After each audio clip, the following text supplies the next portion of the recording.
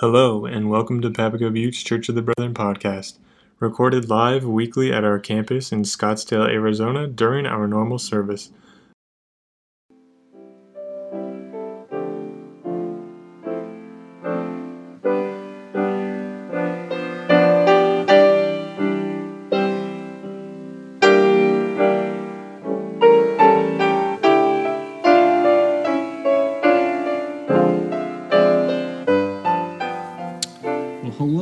Good morning again. My name is John Shubb, and I am excited to be preaching with you this morning. So we're going to be talking about parents this morning as we are making our way through our Ten Commandments series. So we're on commandment number 5 this morning. So if you're counting, you're doing math, we're halfway through our series. So that's exciting. Honor your parents.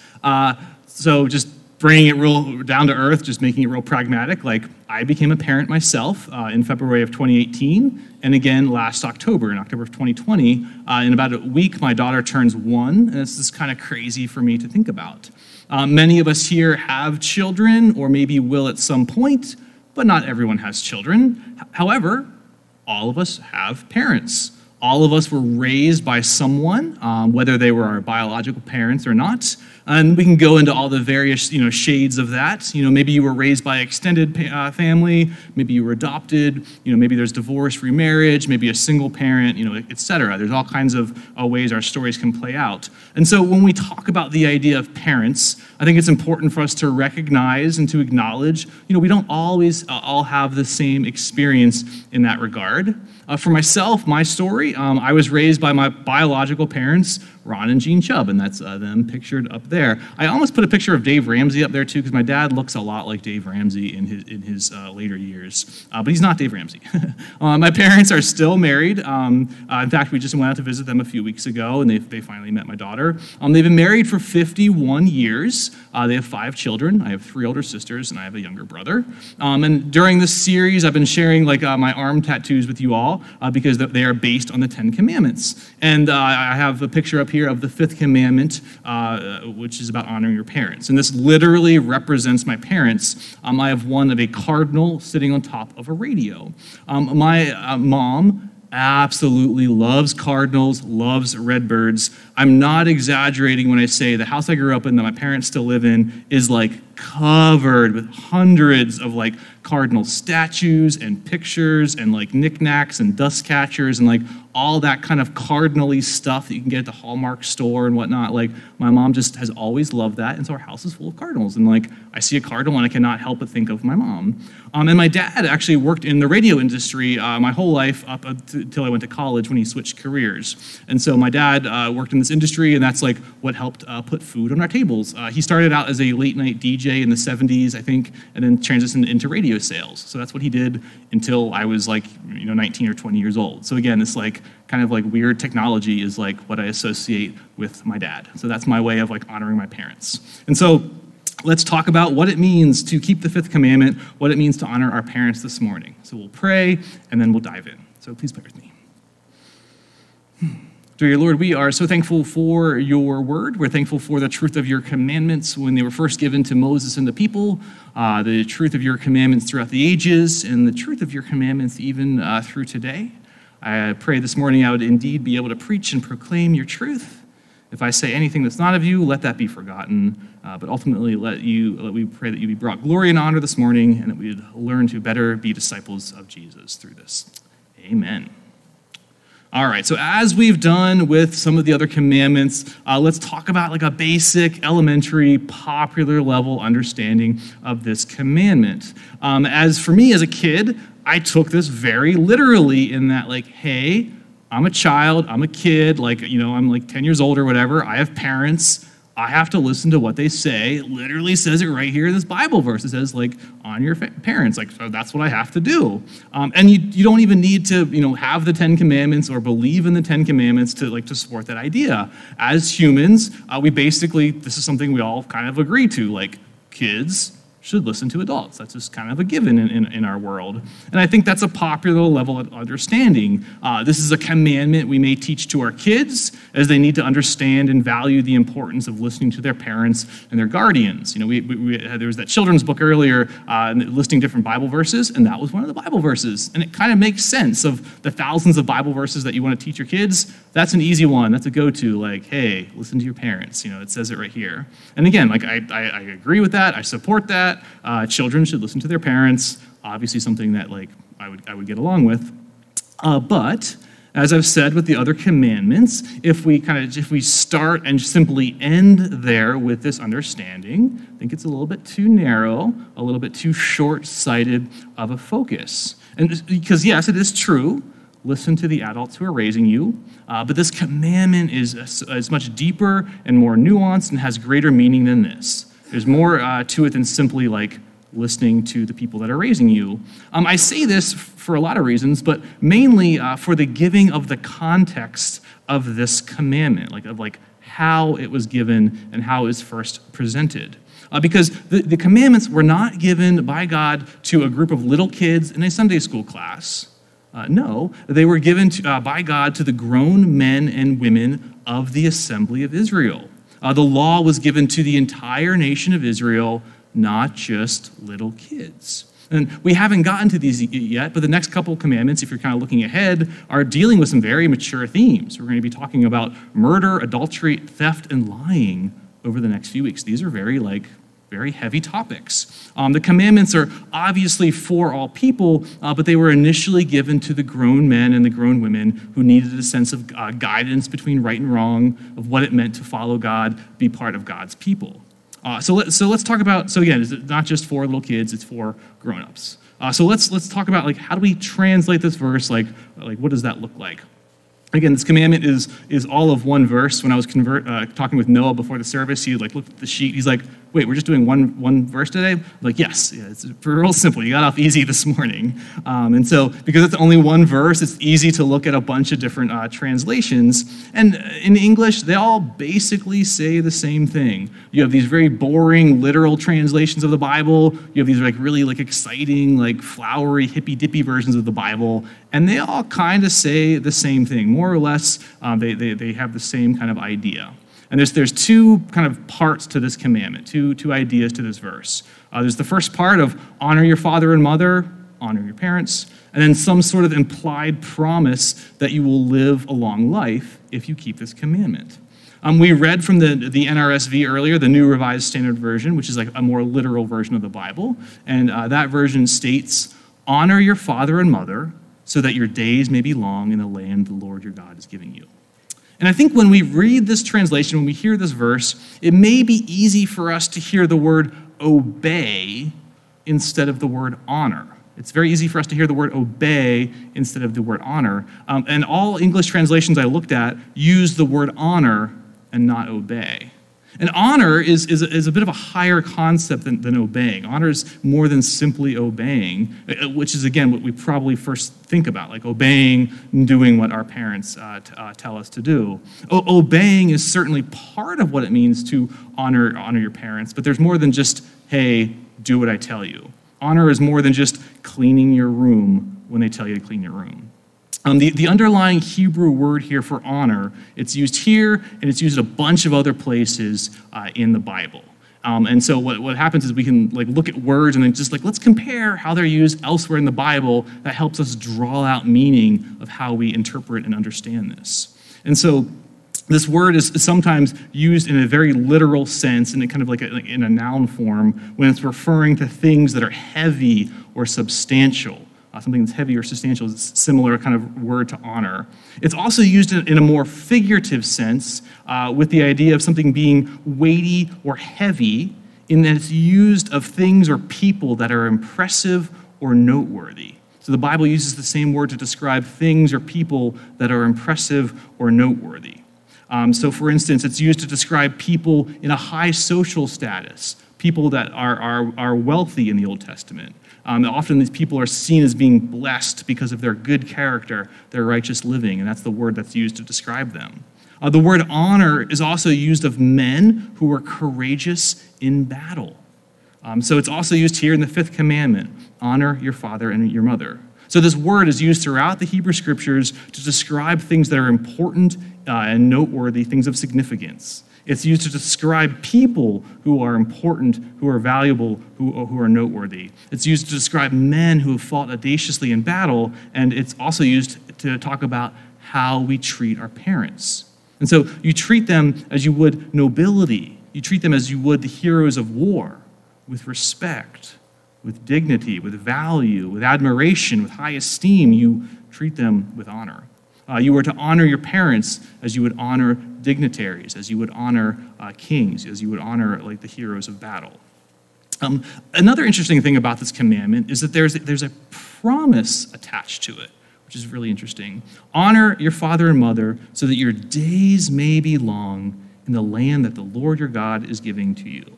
Normally, when we talk about this commandment, we say honor your father and mother. We kind of like forget that there's this second part to it. We usually kind of drop that part off. And there seems to be this promise here that like if you show honor to your mom and your dad, your parents who raised you, respect your elders, that you will then live for a long time. So there seems to be this connection between like showing honor to your parents and then living an extended life. And this idea came up with an earlier commandment as well. We talked a few weeks ago about the command to not practice idolatry. And there was this idea presented like, hey, flee from idolatry, don't practice idolatry, otherwise, this will go with you for 3 or 4 generations, but I will show love to 1,000 generations that do not practice idolatry. And so with this commandment, we had to do something similar. We had to kind of slow down, talk about that with the idea of idolatry, God is not there to punish you if you are committing idolatry, but that idolatry is a learned habit. And as soon as you cut idolatry out of your life, the sooner you're able to get rid of that, the sooner you're able to just flee from your idols, the less likely you are to pass that down to your children and likewise. So it's a learned habit. Get rid of it because you're going to pass that down. And so that's, I think, something similar to what's going on here. So we're going to talk about this supposed promise. Because again, at first glance, it seems like if you honor your parents on a consistent basis, you do what they say, you respect your elders, then you will magically be rewarded with this long life. And again, a very casual reading of this, if you just kind of like cut it out of the Bible and like read it, you're like, whoa, like this is some good stuff. I'm going to do what my parents say. I'm going to listen to them so that I will live for a long time. If that's the case, like, I take the Bible pretty seriously. Like if that's the case, that's a pretty sweet deal. Hate to be the bearer of bad news here, but that's not what's going on here. There's not a special formula for living for a long time due to honoring and respecting your parents. That's not how that works, unfortunately. I hate to be the bearer of bad news here. Because I think what's going on here is that there's this general principle in this radical statement. There's a general principle provided in this radical statement. And what I mean by that is your parents are the ones who raise you. They're the ones that physically give you life and provide and care for your well-being. You owe everything to the people that raise you. Literally, for the first few years of your existence, you would literally die if they did not take care of you. Like, again, I have 2 toddlers now. I'm very much aware of this concept. They are very dependent on mom and dad for everything. But they also take care not just of your physical needs, they take care of your emotional, your spiritual, your mental well-being and needs as well. They take care of those more abstract concepts that you can't quite always nail down. And so part of this is teaching you right from wrong. It's teaching you how to live a good and righteous life. And so for the nation of Israel, it was teaching their children about their past, about how God had saved them and teaching them the laws that God required of them. That was kind of part of what it meant to be part of the nation of Israel. You teach these things to your commandments. They teach their commandments to their children. So the Israelites were to teach their children what God expected of them, and they would in turn keep up with the cycle, teach their children, so on and so on and so on.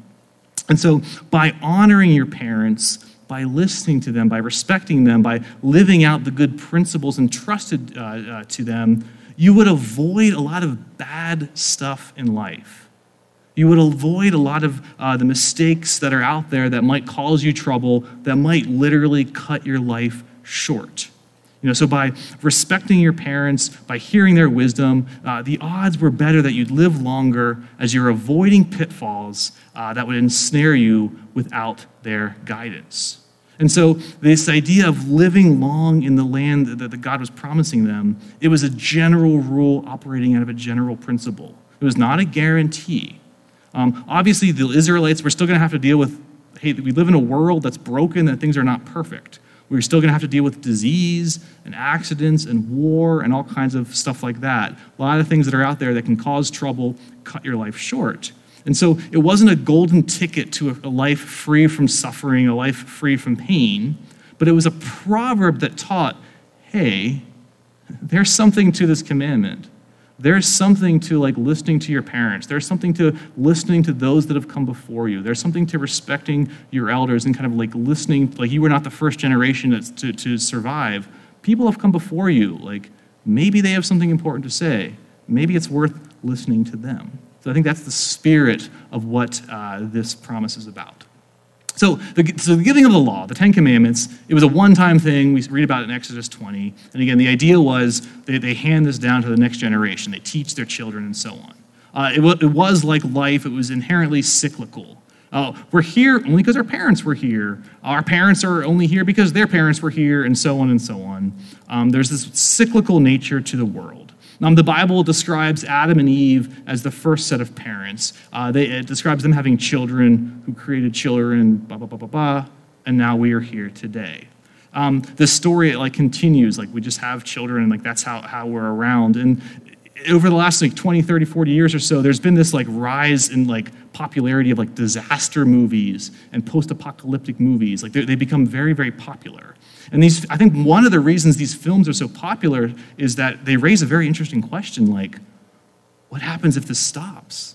What happens if there are no more children? One of my favorite films in this genre is a movie called The Children of Men. It's based on a book, but the premise is really simple. Women just stop being able to have babies, and what happens when that's the case? It's just kind of this thing that starts to mess with us and gets us anxious. It makes for a really good movie because this is how it's always been. What do we do when that stops? So there's this progression of life that happens through families, through having children. We just keep going on and on and on. And as children grow older, as they grow up, they get older, there's a very interesting phenomenon that happens where there comes a point where a parent may end up becoming dependent on their child. There are roles that sometimes may get reversed. In extreme cases, there may come a time where you have to literally feed and clothe your parents like they literally fed and clothed you when you were young and helpless. There may indeed come a day when the roles are reversed. If you've seen The Lion King, the animated film, there's that epic Circle of Life song, and I just was I watched that as I was working on this because that's what I was thinking of, Circle of Life, the bird is flying over, it's epic, and all the animals are together. It's this thing that we deal with as well. And so I think because of that, I think at the heart of this commandment, at kind of the core, just stripping it away of everything and what is this really about? I think at the core of this commandment is having an orientation, having this worldview of caring and concerning for the world at hand. So I think that that's boiling down to its essence, care about the world. Israel was to mimic Yahweh's actions. That's what they were supposed to do as a people. God appears to them, rescues them, and says, be like me. This law helps you live out how I want you to live. And as God cares about the needs of the world, so do the Hebrew people. Yahweh wanted the Israelites to not be selfish and to care about those around them. Yes, there's personal morality, don't murder people, don't bow down to idols, things like that. But you're part of a greater world, you're part of a greater community, and you need to show care and concern for that community to the world. And we show love and honor to our neighbor in this regard. It starts immediately in your own context, literally in your own household, in your own family. But in the spirit of keeping these commandments broad, it carries on to the ends of the earth. We see this idea baked into much of the Israelite law code of caring for the world, not just caring for yourself. As modern day people, we often look at Leviticus and Deuteronomy. We can kind of scoff at some of the weirdness we see there. We read about not eating lobsters and avoiding women like on their periods, things like that. And like, what do we do with that? But there were a lot of like very cool, very progressive laws that showcased this care and concern for the most vulnerable of society. And I think that's like an extension of what this commandment is about, like honoring the world, loving those around you, not just focusing in on yourself. We often see this phrase in Hebrew scriptures of looking out for the orphans and the widows and the foreigners. We see this like all throughout the law code. And these were the three categories of people that were most at stake for running into trouble. Orphans didn't have parents to provide for them. Like they didn't have like a social safety net. They didn't have the foster care system and all that other stuff. They were literally at danger of starving. Widows, likewise, if your husband died, you didn't have someone to care for you. You didn't have pension plans and 401ks and all that. Foreigners, those who were living among them, they were very easy for them to be like pushed aside because you are not like one of us. And so we have all of these laws that were built into the law code to care for them. So for instance, in Exodus 22, we're in Exodus 20. 10 Commandments are in Exodus 20. So 2 chapters later, we see this idea presented.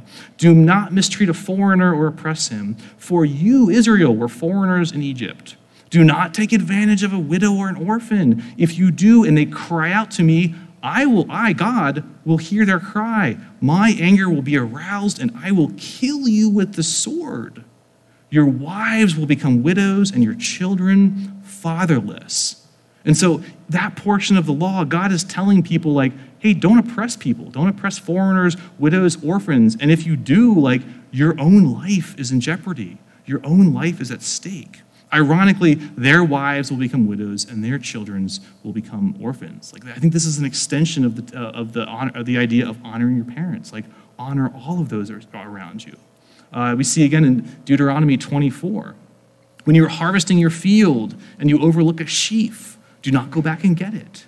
Leave it for the foreigner, the fatherless, and the widow, so that the Lord your God may bless you in the work of your hands. And they're similarly told not to leave behind some olives and some grapes. So when you're out there like cutting down your fields, you're going to miss some because you're cutting it down by hand. Don't go back and cut it down again. Just leave it because there's people there that also need to eat. So don't pick your fields completely clean. Leave some behind for the foreigners, the orphans, and the widows. These are just a few of the laws that point to what it means to honor those around you as an extension of the fifth commandment.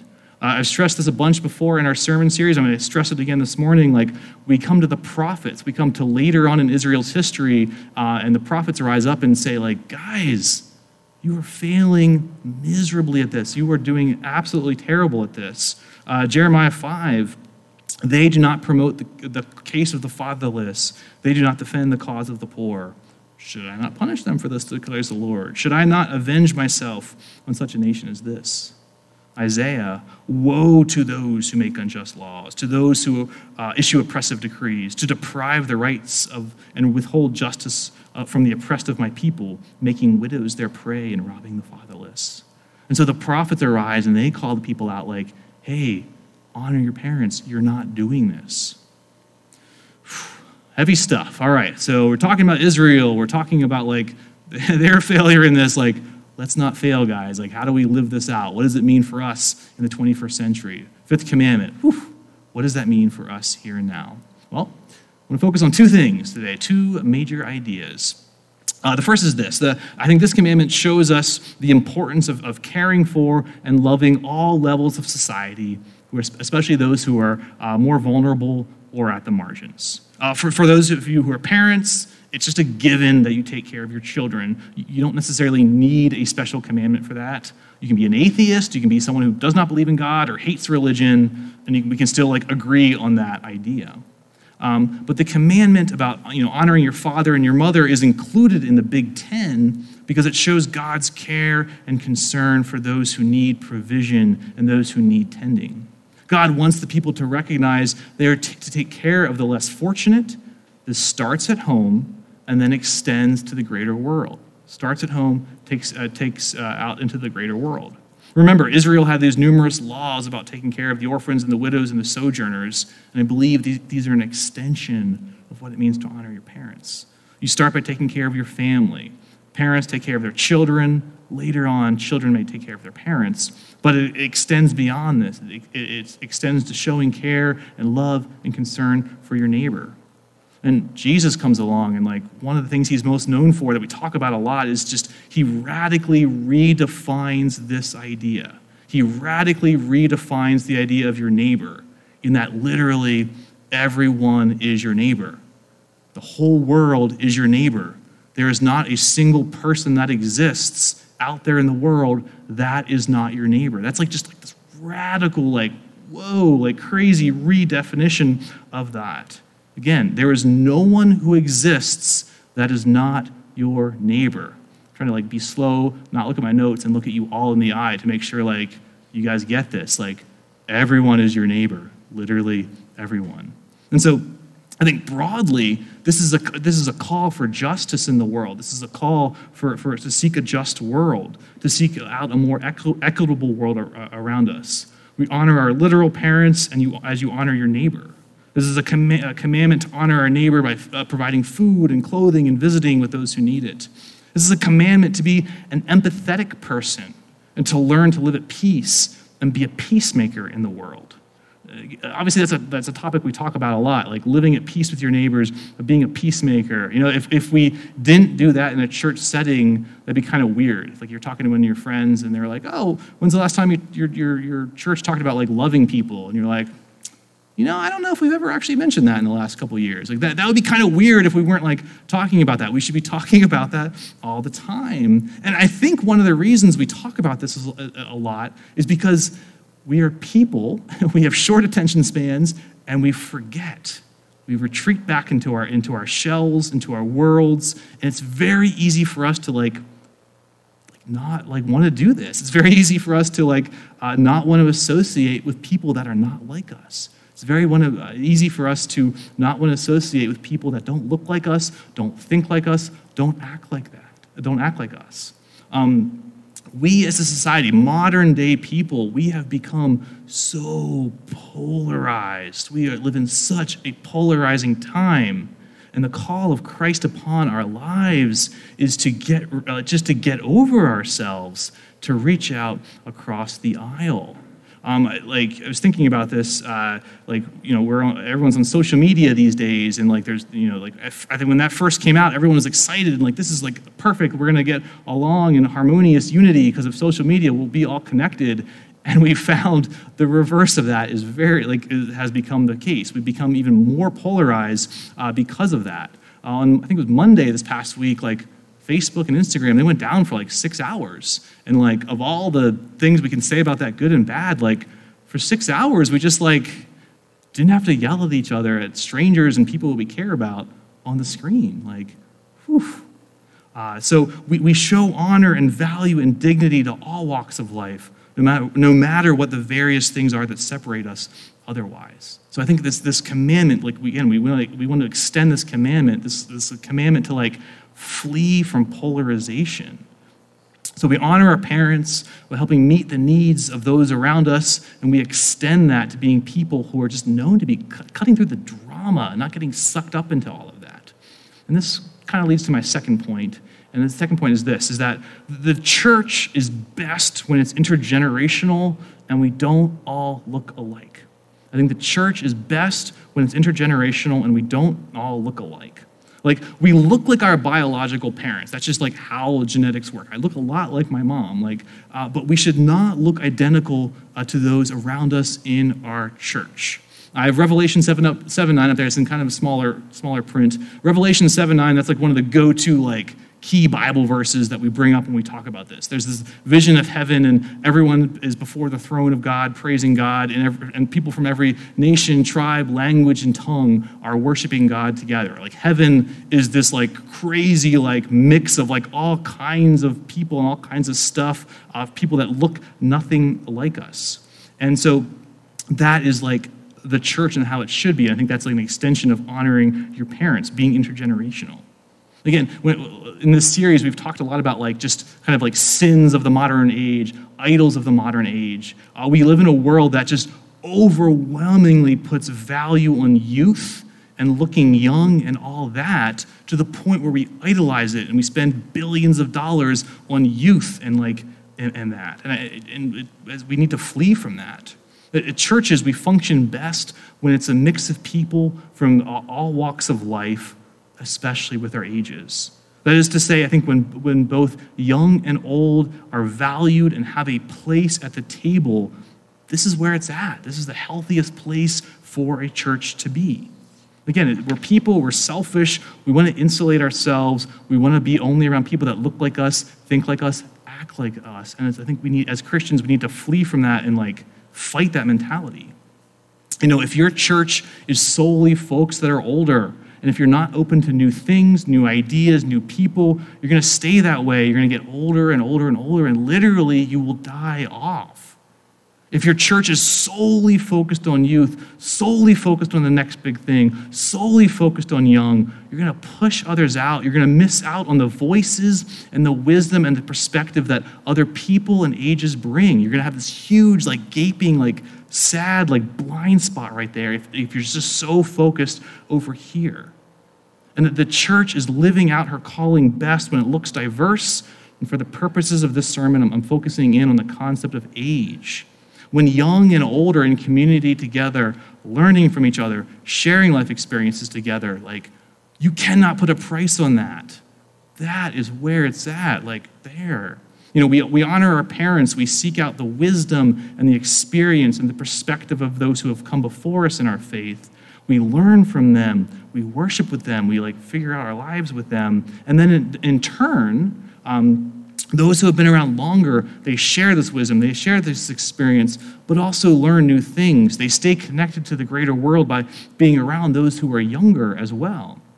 There's that expression, you can't teach an old dog new tricks. And the older you get, the easier it is to get stuck with that and to not be open to new ideas and new things. And I'm at a very weird spot in my life because I just turned 40, and so I'm in this weird spot where people view me as really young or really old. And the older I'm getting, the more I realize how easy it is for me to get stuck in my ways and get stuck in things, and I don't want to learn new things. And that can push you towards isolation, and that's not a good place to be. And so some of you are looking at me and being you're just a teenager. You're just getting started, but I can see myself going in this way. Even something simple like listening to streaming music. We got on Spotify just a few years ago, and I'm still excited about Spotify, and most of my other friends are that was invented 10 years ago. Why are you just getting onto that now? So that's something I think we need to get out of, and not isolate ourselves. And so I think when you're in a church community with those that are younger than you, they can help you stay connected and not be out of touch with the world and just be aware of what's going on. And so this commandment is a call to honor those above us in age by connecting with them and having them be part of our lives. It's also a call for those who are older to accept the next generation, be open to the ideas and the energy and the things that they bring to the table as well. So we come along each side, with each other in our faith journey. And as a collective group of individuals with a variety of perspectives and experience, we grow and we worship together. That is what the church should be at its best and at its core, and what we should be doing, and how we best live out this command in our day and age. And so for those of you who are here listening now, to those who are listening later online, honor your parents. Have new eyes to see how to be a source of healing to those who are hurting. Be a peacemaker as you seek to reach out and connect with those who are different than you. Be open to sharing your life with those both above you and those below you in age. Thank you for listening to Papago Buttes Church of the Brethren podcast. If you have any questions or are interested in finding out more about our church, feel free to reach out to us at any time. Our contact information is provided at www.pbcob.org.